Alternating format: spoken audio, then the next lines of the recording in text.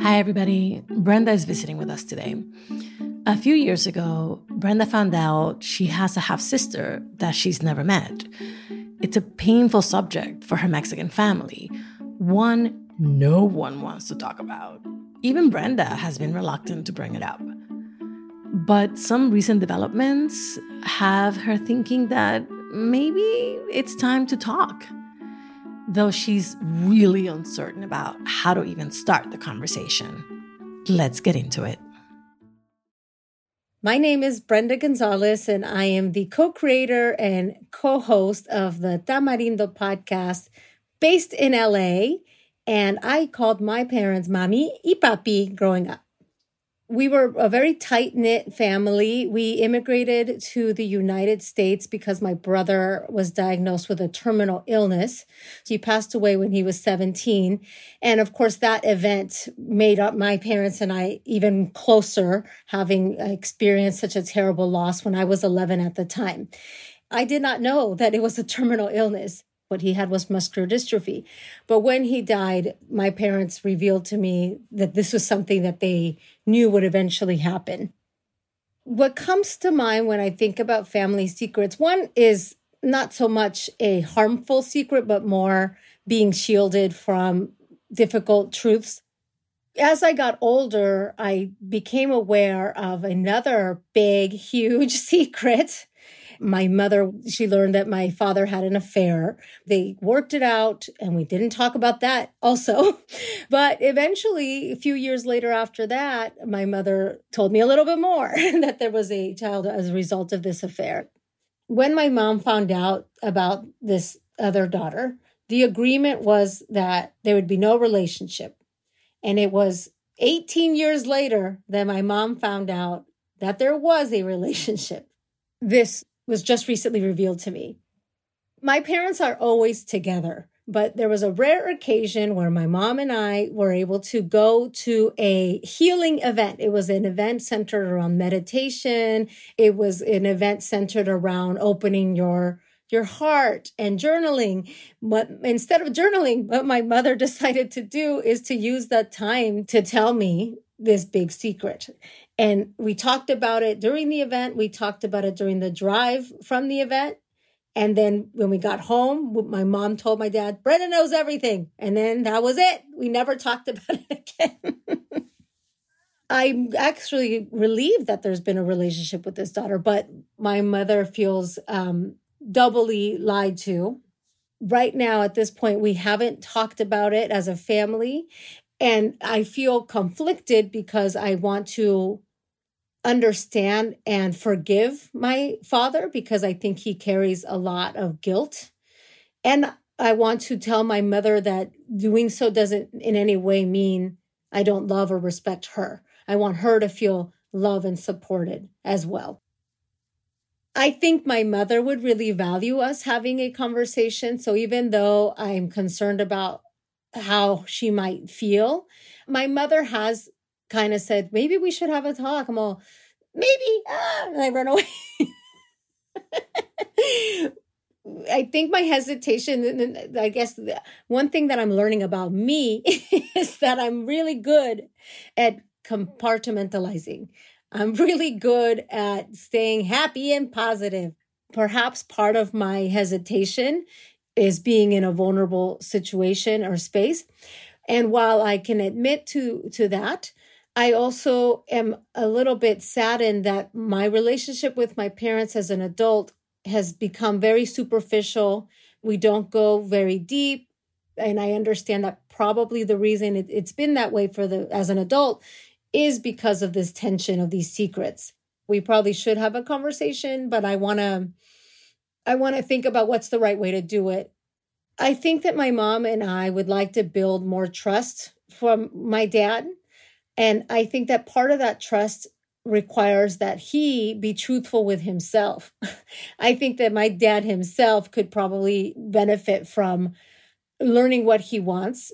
If it means that he would like to have a relationship with his daughter, both of his daughters, then he needs to decide that and then my mom and I need to decide if that's okay with us. And the other thing that I want to uncover for myself is, do I want to have a relationship with this person that I'm related to? I would tell my parents that first and foremost, I have come to appreciate that they are people beyond my parents and that I want the best for each of them. And I want them to each be honest with what they want and be honest with each other and the people that they love. I think that there's an opportunity for all of us to have a closer and more honest bond, and that's going to require a difficult conversation to get there. As I listened to Brenda tell her story, I was really moved by her self-awareness. She knows that she and her family are avoiding a very difficult conversation. And she also knows that they're probably doing it out of fear of hurting her mom and dredging up Dad's past. But she also knows that not talking about it is hurting her relationship with both her parents. Now, as I think about the secrets that our families keep, I wonder, what's the point? Do we actually get what we think we're going to get from keeping secrets? And what impact do they ultimately have on us as individuals and on our relationships? So, of course, to help us figure it out, I called in an expert. My name is Hilsa Fort Martinez. I'm a licensed marriage and family therapist. I've been practicing over 25 years. I'm not sure I always like to say that, but one of the things that I really have done most of my career is working with families, helping them through transitions, the stuff that life throws at us. As you listened to Brenda's story, what did you hear? First and foremost, I just loved Brenda. I thought she was not only clear and just like really, aware, but just loved the perfect example of our cultural tendency. Maybe it's in a lot of cultures, but definitely for us as Hispanics, as Latinas, right? To ignore the pink elephant in the room. Let's talk about it, because secrets really are part of Latino culture. And I'm sure that other cultures can say the same, but I can only speak about our culture. And in this instance, it felt like there was a secret inside another secret. Right. How does this come to be? What are the dynamics at play? Well, I think that if you asked certainly a traditional Hispanic or Latina family, they would not tell you that this is a secret. I mean, Brenda said, right? Everybody knew that there had been an affair, that there had been a child from that. So it's most of the times our families wouldn't call these secrets. We tend to call it more protection. This is about shielding, particularly children. Usually is coming from a place of love, not always, but usually. We want to protect the characters in the play as well. Potentially, we wanted to protect Brenda and Papi's relationship, right? So maybe Mommy didn't want to throw him under the bus. Maybe Mommy wanted to protect herself too. This was a situation of a lot of hurt and sense of disappointment. Juleka, in our Hispanic cultures, historically, it has been known that men have mistresses, second families. Mm-hmm. And still, it's a very hurtful, infidelity is still a very hurtful, painful situation. So my long-winded point is that this is probably not a secret, but really just how do we just kind of, keep everybody safe, protected, and kind of cocooned? I completely see your point, but I want to push back a little bit, because often in our culture, we do things for the quote unquote sake of the children that is actually more for the sake of the adults. Correct. So is the secret keeping really more for the sake of the adults? And then how does the child of secret keepers break the cycle if they want to break that cycle? I think that's a great point. Very often it is about protecting the adults. You know, in infidelity, there's shame, there's disappointment, there's embarrassment. So it is about protecting.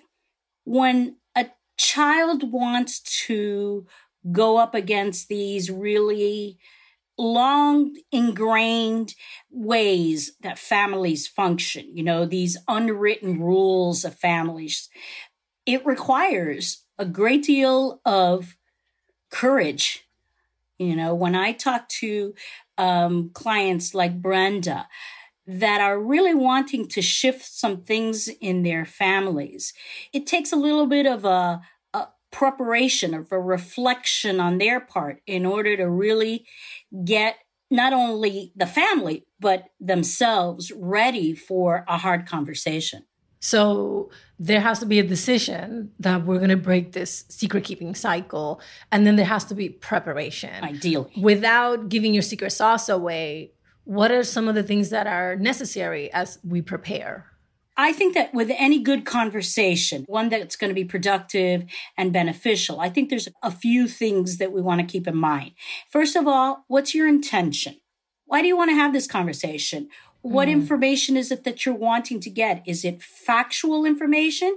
So in Brenda's case, does she have more questions about the whole incident? Or is there more about wanting to understand, again, the characters in the story? Another piece of this, creating the time and the space. Because most of us say, well, we'll just figure this out and we'll do it, you know, on the ad lib. I really wouldn't encourage that. You know, that would mean that we would tend to be maybe a little bit more emotional, a little bit more volatile, and maybe not get all the information or get the results that we want. So it's about creating. And what I mean by time, I would say to Brenda, for her to first think about, you know, who she is. Is she a morning person or is she a night person? Okay. Is she a person that works better off the cuff, or is she a planner? I remember her saying, right, that her mother had said, well, I think we should have this talk. And that she's the one that said, oh, wait a minute. Now that they want to have it, I don't know if I'm ready. If I'm ready. Exactly. So it sounds like Brenda's a little bit more of a planner. So creating that time. Okay. And then, of course, being mindful. Again, are her parents morning or evening people? Also, you know, you want to try to create the setting. What I mean by space is, all right, so do you want to do that at home, her home, their home, in a public place? Do we do this in a restaurant, or do we do this like out in a park? And then the other two parts of good conversations to me are timing and delivery. The timing of when you decide to bring this up. And then many times how you deliver a conversation almost is more important than what you're saying. Right? So to me, it would be her to think about those 4 points first. Her intentions, how to create the time and the space that's going to be mutually convenient, conducive to this kind of an emotional conversation, timing, and then delivery. I love that. It is such a useful breakdown. So I want to ask you about two things that stood out to me that she said. One, she talked about how she believes herself to be someone who is good at compartmentalizing her emotions. And to me, every time I hear someone say that, it's a red flag. How do you react and respond when your clients say, oh, but I'm just really good at compartmentalizing, as a way to explain away certain things? Well, you know, often what I ask them to do is to share their compartments with me. You know, tell me what do they have? Drawers. Right. Let me Open see your the little drawers. drawers and tell me what's in each little compartment. You know, and sometimes that at least allows for us to kind of be playful, you know, as you start to kind of step into emotions, feelings that may be difficult. Yeah. Is this a useful framework is what I'm asking.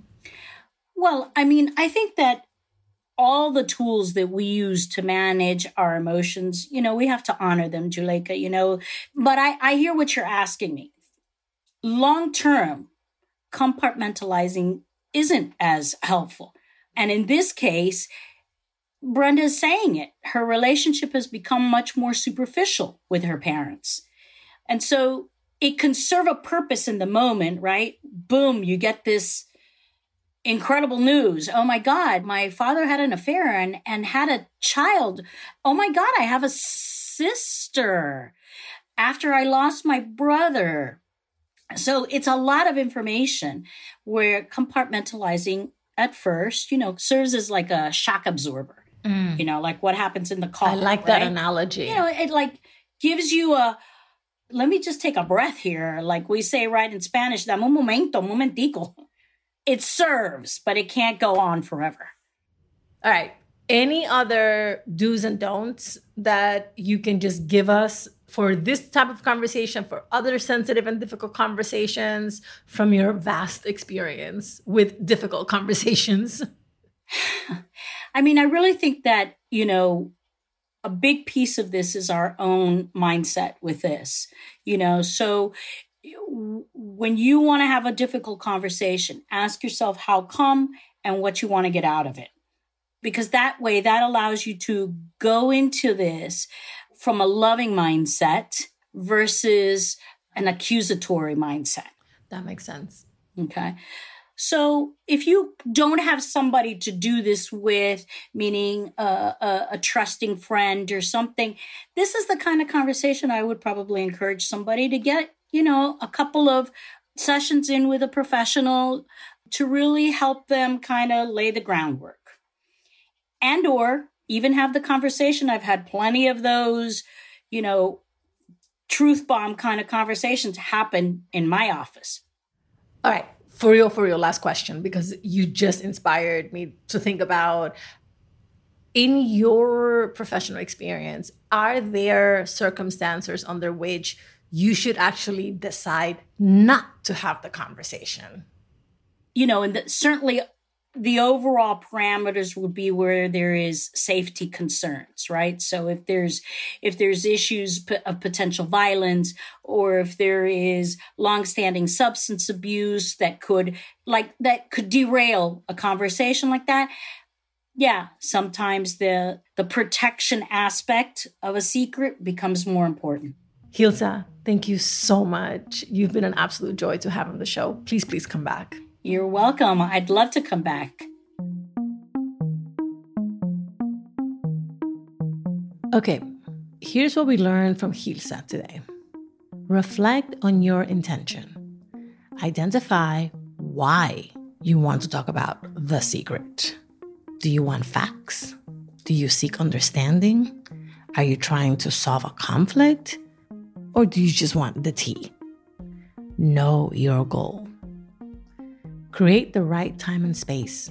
Emphasis on create. Pick the time and the setting where you and your family will be most comfortable and calm. The mood, physical space, and time of day when you speak are all part of the strategy. And remember, get support. If getting into the right mindset is proving challenging, get some professional help. A few sessions with a counselor or therapist can make all the difference. They can prepare you, and they can even facilitate the conversation about family secrets, and what happens in the aftermath.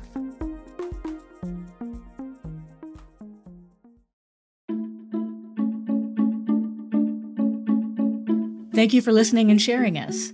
How to Talk to Mommy and Papi About Anything is an original production of LWC Studios. Virginia Lora is our show's producer. Kojin Tashiro is our mixer. Elizabeth Nakano mixed this episode. Manuela Bedoya is our marketing lead. And Juleka Lantigua is the creator and host. I'm senior editor Monica Lopez. On Twitter and Instagram, we're at Talk to Mommy Papi. Bye, everybody. Same place next week.